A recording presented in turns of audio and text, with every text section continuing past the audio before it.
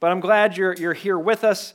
And if to those of you who are just hearing my voice because you're listening on our podcast, cool. Thanks for doing that. And if you're new and didn't know we have a podcast, we do. So if you're ever not here on a Thursday, you can check that out where you get all your podcasts and stuff and all that. It's usually posted by Friday, sometimes not until Monday, but it'll be there eventually. So yeah. Hey, in case I haven't met you, my name is Donnie Holliday. And if I have met you, my name is Donnie Holliday.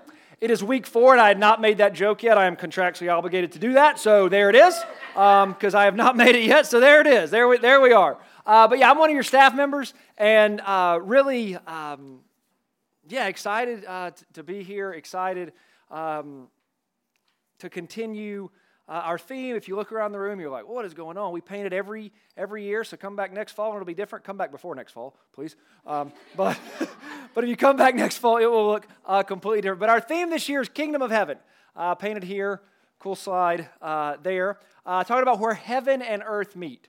Common misconception, I think, is this idea that heaven is just this future hope. It's just a future thing, and it is very much a future thing, but it's not just a future thing. It is also a present reality. And so that's what we're talking about. So when we say where heaven and earth meet, we're talking about a present reality. As you look over here, kind of next to the window, you see this green tent-looking thing. That's the tabernacle. In the first part of the Bible, what's many people call the Old Testament. I don't like that term, old, because I'm 46 now, so some people think old's not good. So I go with the Hebrew scriptures because they're written in Hebrew. But in those, to start off with, before they had a temple, God's people erected a tabernacle, which was basically a mobile temple. It was the place where heaven and earth met. Then we get to the Greek scriptures, or the New Testament, because it's written mostly in Greek, and we find Jesus, who basically announces himself as the place where heaven and earth meet. And he does this in what we're using as our theme verse, Matthew 4:17, when he says, the kingdom of heaven has arrived. And I really like this translation of has arrived because it doesn't just say it's near, it doesn't just say it's coming, it doesn't go old school and say it hath come nigh, whatever that means, but it says it has arrived. It is here. It is a present reality. And I also really like the fact that in the original language, the Greek word that is translated has arrived means to join one thing to another, which goes with our theme of where heaven and earth meet really well. So with Matthew 4:17 as our theme verse, it won't come as a huge surprise when I tell you that we are going to be in Matthew's gospel all year long. If the word gospel, you're like, what does that mean? Well, gospel is just a fancy Bible and church word that means good news. The Greek scriptures start with 4 biographies of Jesus, Matthew, Mark, Luke, and John, basically named after the men credited with writing them. So we're going to be hanging out in Matthew's. His gospel is the longest one. We would not be able to go through if we went from front to back, so we're splitting it up into 3 series. And you're joining us tonight in series 1, where we're looking at parables. The kingdom of heaven is like, kind of that back part of this side of the wall. And then we'll get to his interactions with people and some preaching later on in the year. But we're looking at stories that Jesus told to try to help us understand what the kingdom of heaven is like. That is what is meant by parables. So that's what we're going to do tonight. I'm going to pray and ask God to slow me down a little bit because I'm obviously super excited about this talk because the more excited I get, the faster I talk. And I'm talking fast, Brandon. I'm talking fast. But man, it must be a good one. So maybe it's that brookie I had. Whoa. That was so good. But I didn't have like regular food to just start with that. So I just got that sugar just sitting right there. So buckle up. This is going to be a lot. I'm going to pray. Here we go. All right. Hey, God, thank you for today. Thank you for all that you do. Thank you for every person that is here right now and folks that are listening to the podcast later on. God, I pray right now that you would calm me down, but not too much because we're talking about your word, and that's exciting, and it's cool, and it's good stuff. But I just pray that these next few minutes would be what you wanted to be, and that you would speak for me and hear for each of us exactly what you want us to hear. We love you, God. We thank you for Jesus. So in his name we pray. Amen. All right, how many Imagine Dragons fans we got? Okay, a good number of you. Okay, I saw a very interesting thing on my Insta feed the other day, and if you're like, I'm not an Imagine Dragons fan, don't worry. If you're not an Imagine Dragons fan, you're probably going to end up liking the story, actually. So I was scrolling through Insta, as one does, and one of those recommended posts came up, and I usually don't pay any attention to these, but for some reason it got my attention. And it was this person who called themselves a former Imagine Dragons fan. They had been a big fan of Imagine Dragons, and seen them a number of times, all this, but then they went to a show that was a cover band, an Imagine Dragons cover band. And they said they weren't very good. So this person has decided that they're never going to listen to Imagine Dragons again. Which makes no sense, right?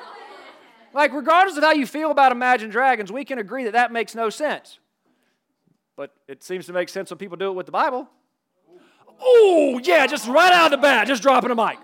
But seriously, I mean, there are things in the Bible that we've heard misused or misinterpreted, and so we're like, I'm done with that. Or we're done with Jesus because some people who claim to follow him don't do a very good job of following him. And if that's where you are and you're here tonight, awesome. I am so glad you're here. If you're not sure about this Jesus thing because of how people who have claimed to follow him have hurt you or hurt those around you, and you still had the courage to come here, even if you just came for free tzatziki's, I don't care. I'm glad you're here. But when people kind of dismiss Jesus because of how Christians act, I mean, I got to say, I can kind of understand where they're coming from because, we're messed up. So let me ask this question, and I'm so excited about this. I'm not going to sit on the box drum like I've done the last 2 weeks. I'm going to come down here front because I'm not a close contact for COVID, so I'm not worried about getting close to y'all. So if you're new or have forgotten, a question I ask up here is more often than not rhetorical, but when I go down there, I'm actually wanting some discussion. So what are some of the most common criticisms you have heard from non-Christians about Christians? Shoving it down people's throats, okay? All right, judgmentalism, that's a good one. Saying that you love all people, but then excluding a certain group. Ooh, yeah, I love everybody, but not really everybody. Okay? Fear-mongering. Ooh, yeah, look at that fear. Yeah. Alyssa? Close-mindedness. Close-mindedness? Hypocrisy. Uneducated. Oh, we got a lot. Okay, Luke? Being a square. I know, they're so lame, right?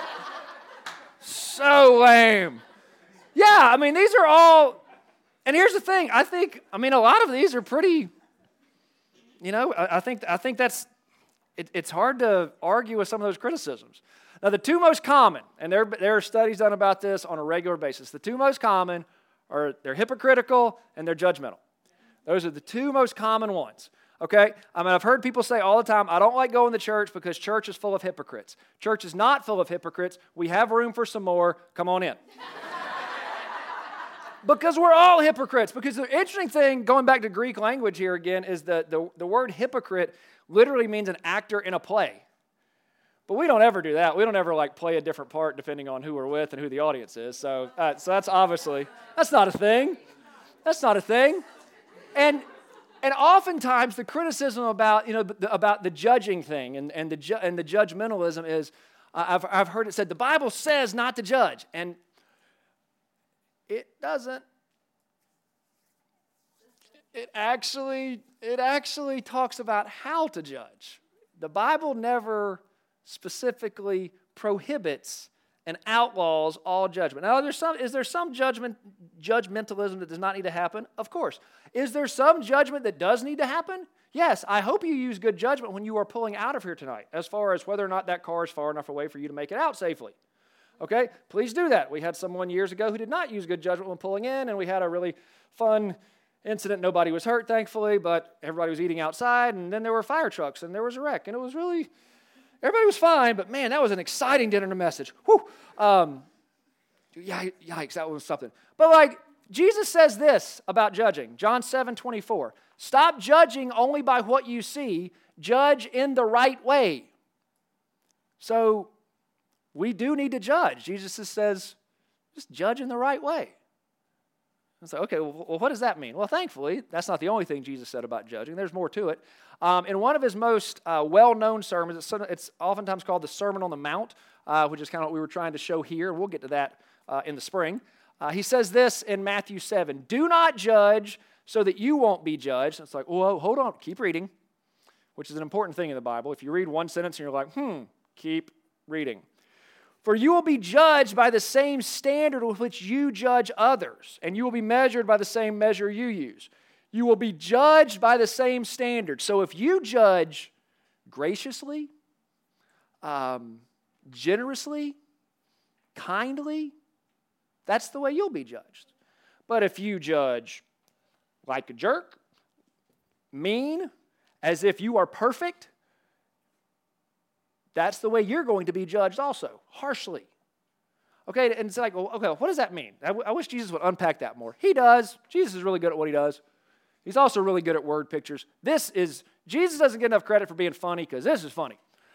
And maybe it's just because I'm a dad, but anyway. Why do you look at the splinter in your brother's eye, but don't notice the beam of wood in your own eye? How can you say to your brother, let me get that splinter out of your eye, and look, there's a beam of wood in your own eye? Hypocrite! See? Even Jesus called Christians hypocrites. That's deep.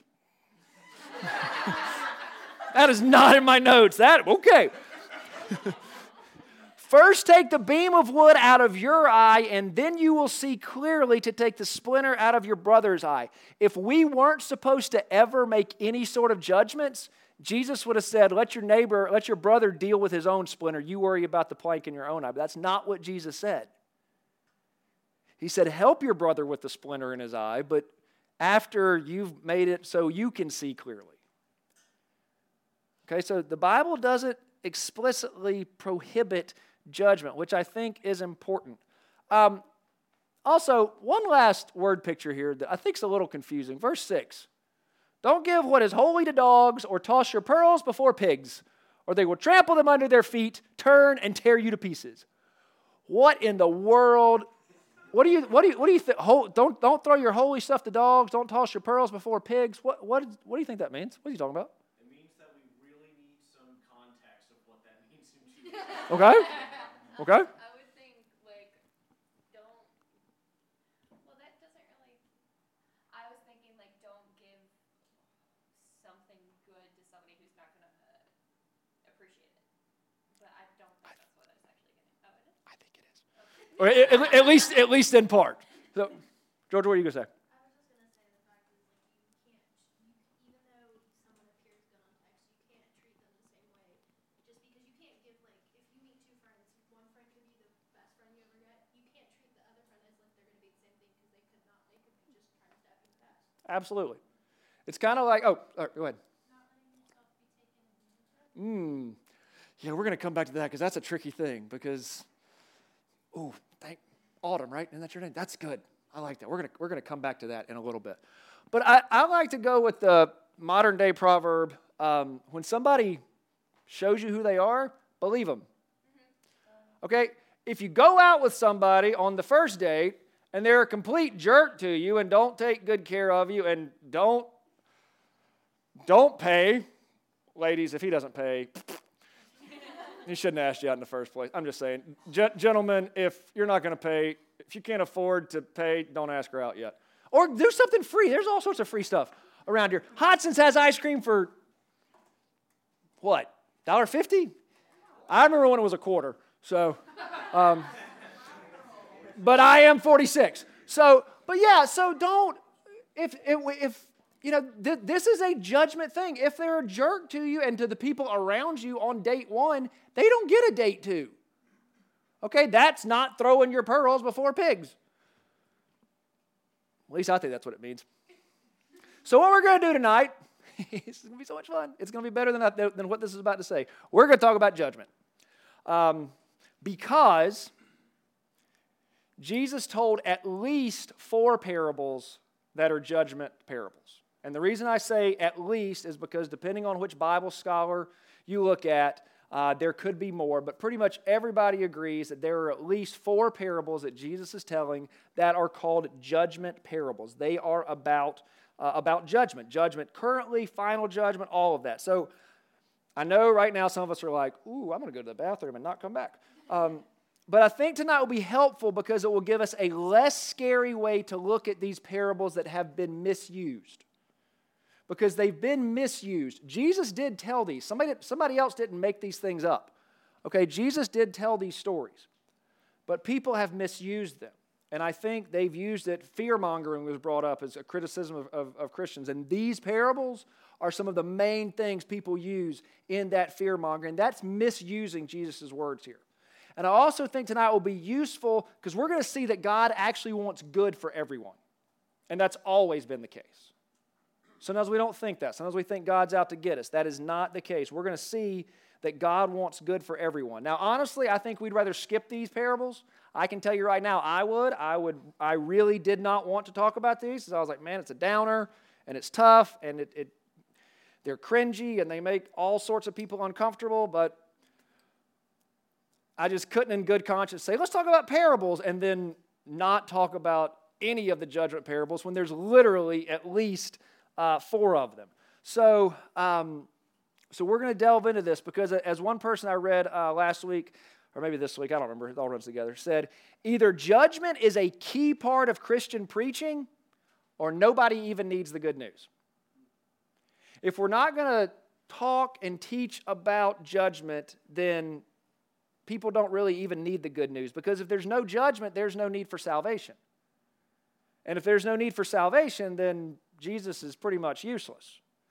But if what the Bible says is true, and I believe it is, Jesus' worth is limitless because the salvation he offers saves us from judgment. And y'all, that's good news. Okay, that's good news. So we're going to look at 3 parables tonight. We're going to look at the first 2 very quickly because I want to camp out in the third one for a little bit longer because that's really what I want us to focus on and concentrate on. And that's the parable, if you don't remember anything else, of the 3. That's the one I want you to remember. But I do want to read these other 3 relatively quickly. I'm not going to discuss them a ton, but I do want to point out that apparently judgment matters to Jesus because he taught about it on multiple occasions. Okay, I think that's important. So we're going to start with something called the parable of the net. This is found in Matthew 13. If you've got a Bible and want to follow along, cool. Otherwise, it's right there. Jesus speaking here. Again, the kingdom of heaven is like a net that was thrown into the sea and gathered fish of every kind. When it was full, men drew it ashore, sat down and sorted the good into containers, and they just threw away the bad. So it will be at the end of the age. The angels will come out and separate the evil from the righteous and throw them into the fiery furnace. In that place there will be weeping and gnashing of teeth. This is why judgment parables are not fun for people. Fiery furnace, weeping, gnashing of teeth. Gnash was the Wordle word a couple days ago, if anybody still does Wordle. I almost didn't get it, and I was like, what in the world? How could it? It's like, oh, it's Nash, yeah. So, I was just like, what is going on? It's got to be a silent letter at the beginning. I was so confused. But here's the thing. If we just throw this out, we miss the meaning of it. We miss something really powerful if we just throw this out like we throw out bad fish. So we're going to look at another parable that unpacks it a little bit more. This one's called the parable of the wheat and the weeds. Jesus speaking again, puts another parable before them, which, by the way, the Greek language put it before them literally is like he set the table. It's like, all right, boys, here's something to chew on. Boys and girls, I should say, because he was talking to a big crowd here. Well, even if he was talking to disciples, because Jesus did have female disciples. Jesus did have female disciples. So that's just a fact. Anyway, he put another parable before them, saying, the kingdom of heaven may be compared to a man who sowed good seed in his field. I am talking so fast. But while his men were sleeping, his enemy came and sowed weeds among the wheat and went away. So when the plants came up and bore grain, then the weeds appeared also.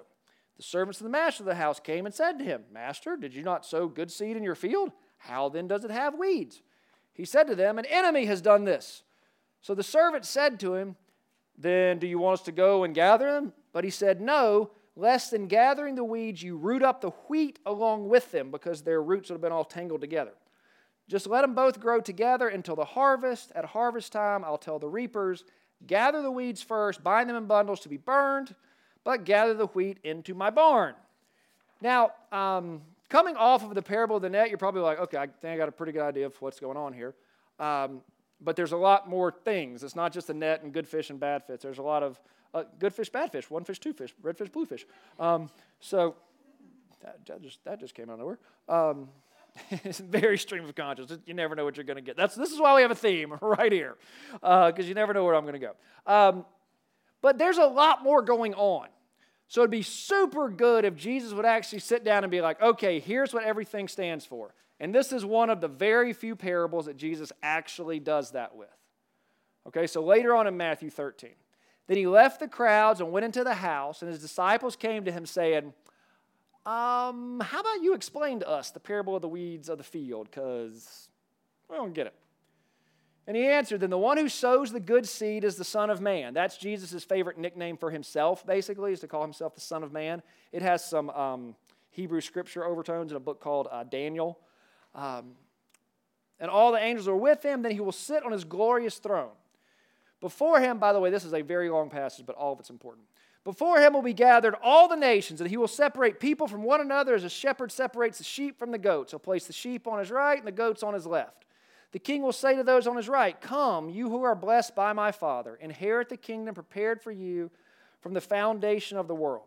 For I was hungry, and you gave me food. I was thirsty, and you gave me drink. I was a stranger, and you welcomed me. I was naked, and you clothed me. I was sick, and you visited me. I was in prison, and you came to me. Then the righteous will answer him, saying, Lord, when did we see you hungry and feed you, or thirsty and give you drink? And when did we see you a stranger and welcome you, or naked and clothe you? And when did we see you sick or in prison and visit you? And the king will answer them, truly I say to you, as you did it to one of the least of these my brothers, you did it to me.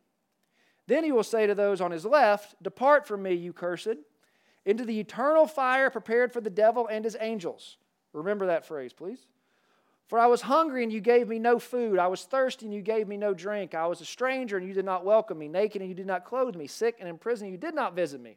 Then they will answer in the same way, saying, Lord, when did we see you hungry, or thirsty, or a stranger, or naked, or sick, or in prison, and didn't minister to you? Then he will answer them, saying, truly I say to you, as you did not do it to one of the least of these, you did not do it to me. And these will go away into eternal punishment, but the righteous into eternal life. Okay, now, there's a lot going on there. Okay, there's a lot to unpack. But I want you to remember what I said early on about how it's useful, how tonight's going to be useful, that we're going to see that God wants good for everyone. And that's actually always been his desire. According to that passage, I'll come down here real quick. Who does Jesus say hell was made for? The devil and his angels. Oftentimes, if God's so loving, if God's so good, why did he make hell? He didn't make it for people. That is an important thing that we wrap our minds around. Hell was not made for people. Okay, that is a very important thing that we start to wrap our minds around. He did not make it for people. And one of Jesus' closest followers, a man named Peter, who doesn't have the best reputation for being super smart and understanding things, apparently he got this. Because in one of his letters, Peter wrote two letters that they appear very late in the Greek scriptures. He wrote this in 2 Peter 3:9. The Lord is not slow to fulfill his promise, as some count slowness, but is patient towards you, not wishing that any should perish, but that all should reach repentance. Not wishing that any should perish, but that all should reach repentance. God doesn't want anybody to go to hell. But to some extent, it's not his call. If we don't change, and if you were here with us a couple weeks ago, we talked about how repentance just means to change the way you think and act. Okay? If we don't change the way we think and act, when we do things that are selfish, when we do things that are harmful to others, when we don't care, when we do things that are all about me, and you know, we put other things on the same level as God, then we haven't come to repentance, and then God doesn't get what he wants, because God doesn't want anybody in hell. The worst historical figure you can think of, God doesn't want that person in hell. That's how much God loves. Which is hugely important, Because here's the thing about that, about this understanding of God's love. Because one commentator I read, and if I say commentary and commentator, you're like, what are you talking about? There's a whole part of Christian literature that people write books about books of the Bible. That's just what they do. And some of them are fascinating, and some of them are fascinating in a completely different way, but they all make you think. But one person said that what's outlined in Matthew 25 here is acts of mercy that aren't a means to an end, but instead they're an expression of knowledge of God's love. Okay, doing these things, taking care of the hungry and the thirsty and those in prison and those that need clothes, it's not about a means to an end. It's about showing that you understand God's love. And by understand, what the author of that commentary had in mind was an experiential understanding. Like you've experienced God's love to the point that you can't not show compassion. And the Greek word translated compassion actually means to have your guts like turned within you. Like there is something going on physically in your guts that will not allow you to not help that person. That's what biblical compassion is. And so taking care of these people is an expression that shows your understanding of God's love. It's not a checklist, y'all. It's not like you have to sit there and be like, okay, I've given food to the food bank, so I guess that counts as giving food. Okay. And I was one time, I volunteered at a 5K race and handed out water to people. Okay, cool. And I've given clothes. I don't know if the people were actually naked that came to get it at the clothes closet, but okay, I've never visited somebody in prison, but somebody from my high school's got to be in jail by now. So it's not, I mean, y'all, it's not that. Okay? That's not what it is. This is, and some of y'all are like, oh, now they didn't graduate because they were in jail. But the people that Jesus calls the sheep here are people who have given practical expression to Jesus' basic summary of the law. In Jesus' basic summary of the law, it's the title of a song we're going to sing after I'm done, and you'll see it all over T-shirts around here. I think Sandra's actually wearing one. Love God, love people. That's Jesus' summary of the entire Hebrew Scripture law is love God, love people. And these sheep are giving practical expressions to it. They're showing what that love looks like. You know, it's fascinating because in today's day and age, you don't want to be a sheep. Sheep are just followers. You want to be the goat. You want to be the greatest of all time. And Jesus is just like, no, dude, you don't want to do that. It's like, you don't want to be a sheep and follow? Sure you do. If you're following the right shepherd. Psalm 23, the Lord is my shepherd. I shall not be in want. He leads me beside still waters. He makes me lie down in green pastures. He restores my soul. That sounds pretty good to me. And if I'm a sheep for that, okay, bye-bye, here we go. Now, at this point, you might be like, all right, Donnie, I mean, cool stories, but, you know, I've heard different sermons on Matthew 25, and it's very clear that Matthew 25, these are stories that Jesus is telling about the end of time, about like when his return, and it even said that in the parable of the wheat and the weeds and the net. There's talking about the end of the age. So, I mean, it isn't all of this stuff about like just future. And if that's where we are, I want to remind us of our theme and of our theme slide, that the kingdom of heaven is where heaven and earth meet. And y'all, we walk through these intersections all day, every day. It's not like there's just one intersection where heaven and earth meet. We walk through these intersections all day, every day. And sometimes we notice them, and sometimes we don't. But this is the whole point of our theme. This whole study of Matthew is about these intersections, these places where heaven and earth meet. And what's fascinating is that according to Jesus, we have interactions at these intersections more often than we realize. I kind of combined two verses here. And the king will answer them, truly I say to you, as you did or did not do it to one of the least of these brothers, you did or did not do it to me. Interactions with the least of these, according to Jesus, are interactions with Jesus himself. That sure sounds like a place where heaven and earth meet to me. But what we get hung up on, because we're people and this is what we do, We get hung up on those three words right there. Least of these. I told you I read commentaries, not for fun. Sometimes, though. I'm such a nerd. But it's okay. It's fascinating when you read commentaries about this passage, the arguments that there are about who the least of these are. You know, are they Jesus' disciples?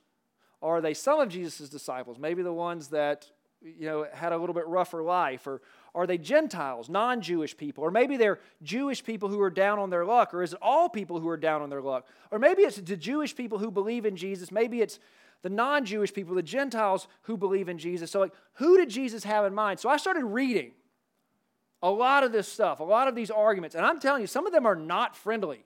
Because some of them are like, I believe this now. This other guy believes that. He's an idiot. Like, not quite, but pretty close. But then I stopped reading them because I realized something. I realized that Satan is really good at distracting us from important questions with completely irrelevant ones. See, the important question's right here, but Satan's like, hey, look over here, something shiny, and we're like, oh, squirrel. But y'all, that's one of Satan's greatest tricks is distraction. It's like, yeah, they could wrestle with this question that actually has important ramifications, not just for eternity, but also understanding that eternity is no beginning and no end, so right now is part of eternity. Or I can have them arguing about what Enneagram Paul was. There are probably blog posts about that, y'all. I mean, there probably are. And right now, some of you are like, oh, he's definitely this. That's not the point. It's not the point. Okay, right now, in this room, on this campus, or on UNG's campus, or ATC's campus, wherever you are, right now, it doesn't matter who the least of these were in first century land of Israel. Right now, what matters is who the least of these are in Athens, Georgia in the 21st century. That's what matters. But if Satan can distract us over here with, well, maybe it was these people, then all of a sudden we don't see the people that we walk right past every single day. What if we debate who they were then so we don't have to try to figure out who they are now? What if we debate who the least of these were then so we don't have to think about who they are now? So let's think about it for a little bit. Who are the least of these in your world, in Athens, Georgia, 2023? When you hear that phrase, least of these. The homeless people downtown. Okay, people journeying through homelessness. Incarcerated people. Okay, folks incarcerated. That person lost on campus. That person lost on campus. Lost dogs. People are dealing with poverty right now. Okay, people dealing with poverty and food insecurity. People that feel alone and marginalized. People that feel alone and marginalized. I was just going to say us, because we're kind of on the same level as anyone else. Okay. Okay. Kelly. Anybody who's struggling? Okay. I'm not saying it sounds like you've heard we lost dogs and cats. Okay. How about we go with the people who have the lost dogs and the cats? So, because that sucks when you don't know where your dog and your cat are. What you got? Yeah, Charles. People who need imaginary money to pay bills sometimes. Okay. Yeah, Georgia.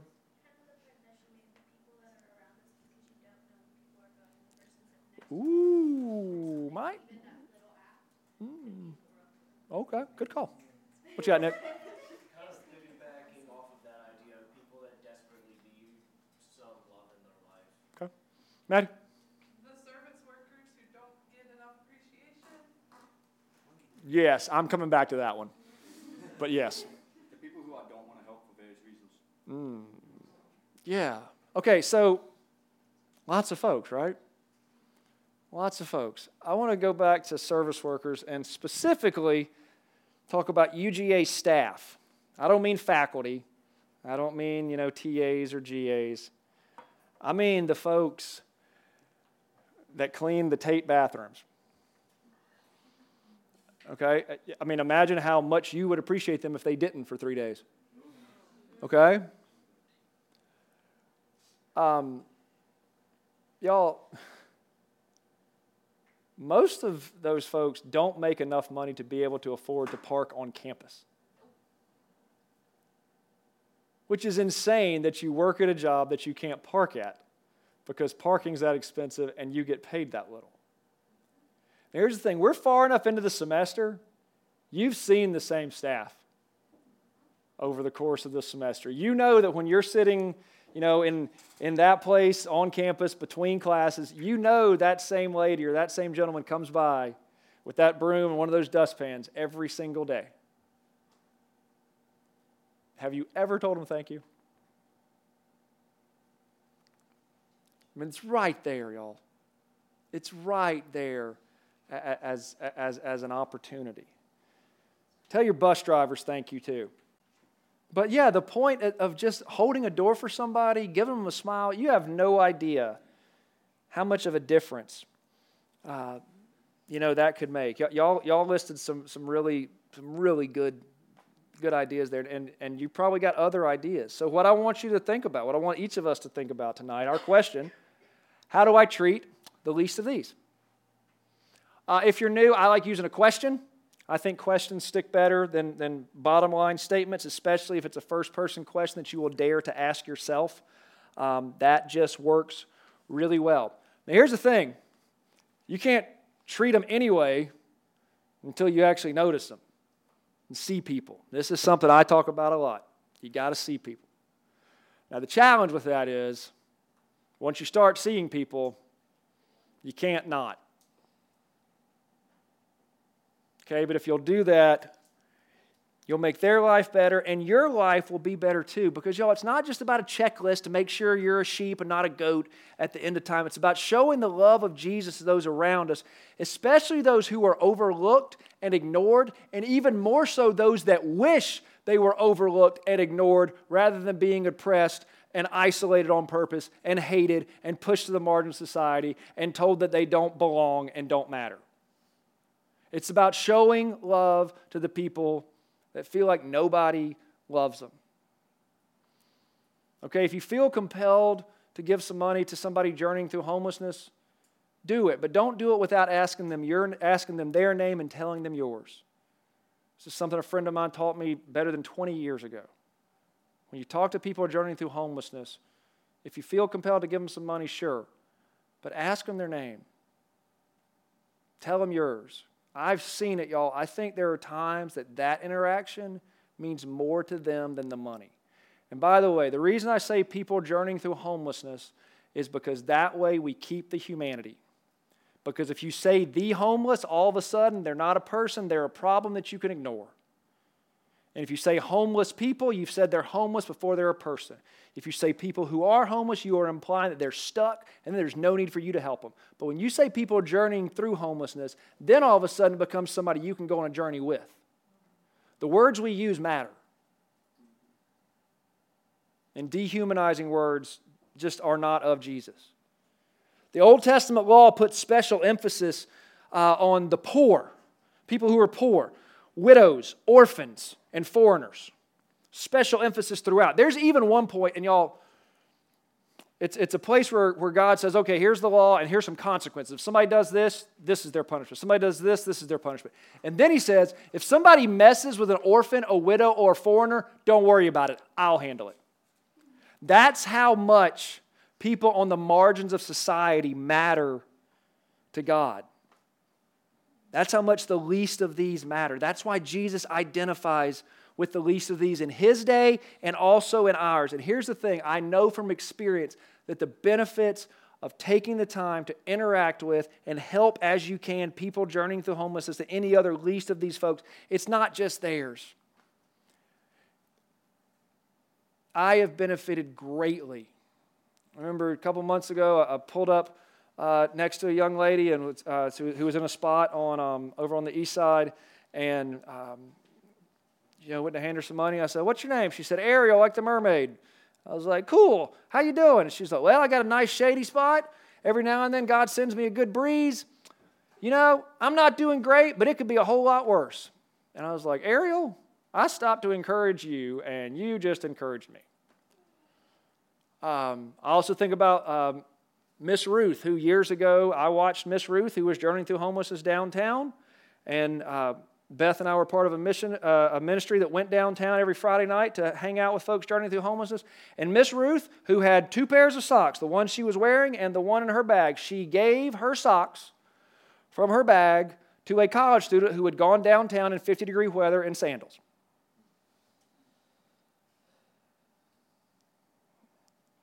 That's what Miss Ruth did.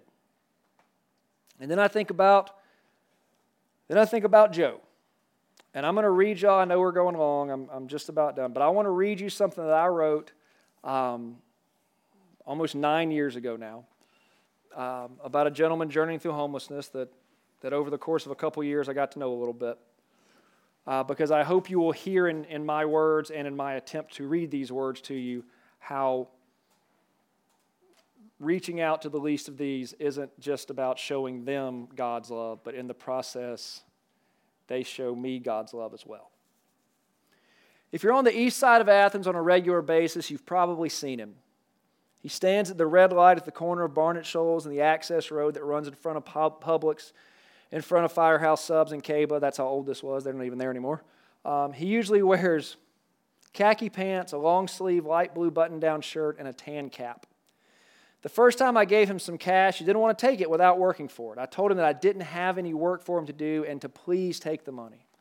I don't know how long ago that was. It seems like forever to me, so I can't imagine how long it seems like to him. Since that day, I've given him money from time to time and food at other times, a couple slices of pizza from Papa John's on a Tuesday night, or a sandwich from Chick-fil-A. But more importantly, I've learned that his name is Joe, and I've gotten to know him just a little bit. One thing about him that has always stood out to me is his eyes. They're not hardened and glazed over, what you might expect from a man who's had a string of rotten luck. His eyes are gentle and kind, and they display a sense of gratitude that I have not seen often. He's always so thankful and looks me in the eye when we talk.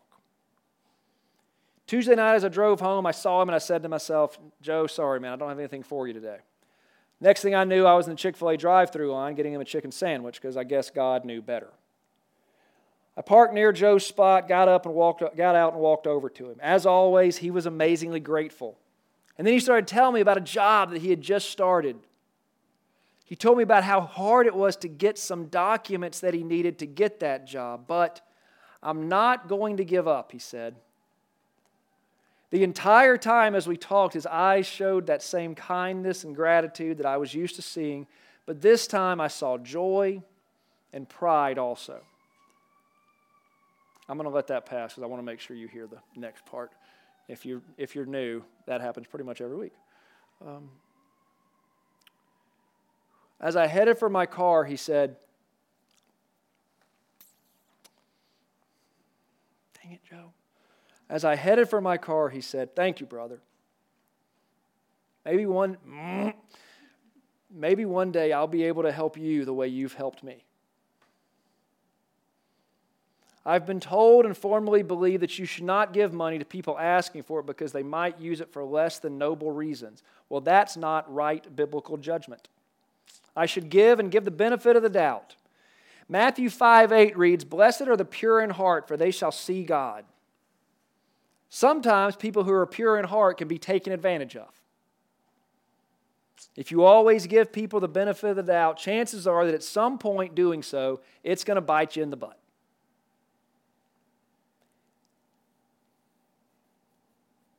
But after that day with Joe, I'll take my chances because as I think about Joe's eyes, I realize that I see God in his eyes and I see Jesus in him.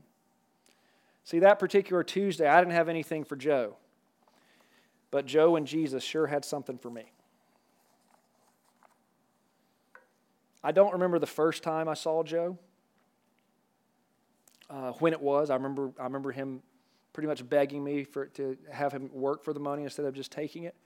But I do remember the last time I saw him, and it was that day. Since that time, many people have come and gone from that corner. Sometimes they go and they're gone for a while and they come back. Joe's never been back.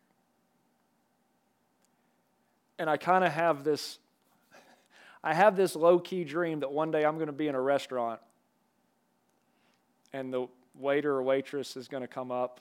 By the way, least of these, tip your waiters and waitresses. The waiter or waitress is going to come up and say, hey, your bill's been paid. He left, but I think he said his name was Joe. And I will just be a puddle of emotion on the floor if that ever happens. But I'm so thankful. I don't even know Joe's last name. But I'm so thankful that God helped me see Joe. So how do I treat the least of these? That's our question. And no, don't do it for your own benefit.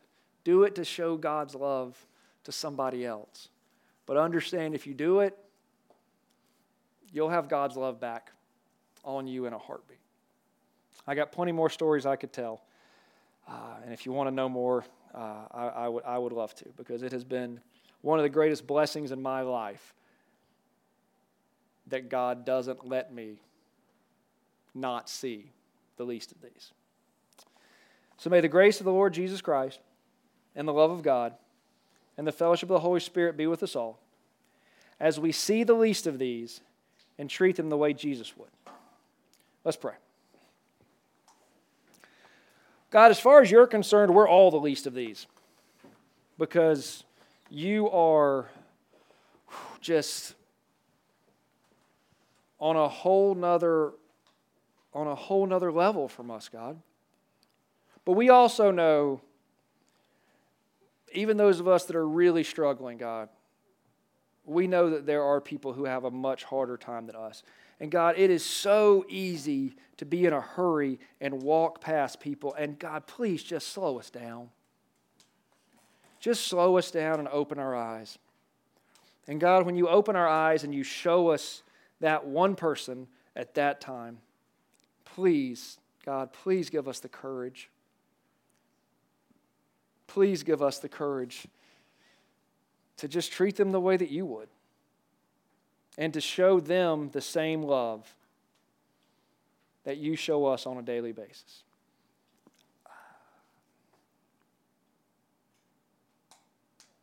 God, I thank you for Joe. I have no idea where he is or what he is doing, but I am trusting that you have just got him in the palm of your hand and you are taking good care of him. Thank you for using him to bless me in ways that I could not have imagined that first time I gave him some cash. May you give all of us relationships like that. But first, God, please open our eyes so we can see them. Thank you for Jesus. It's in his name we pray.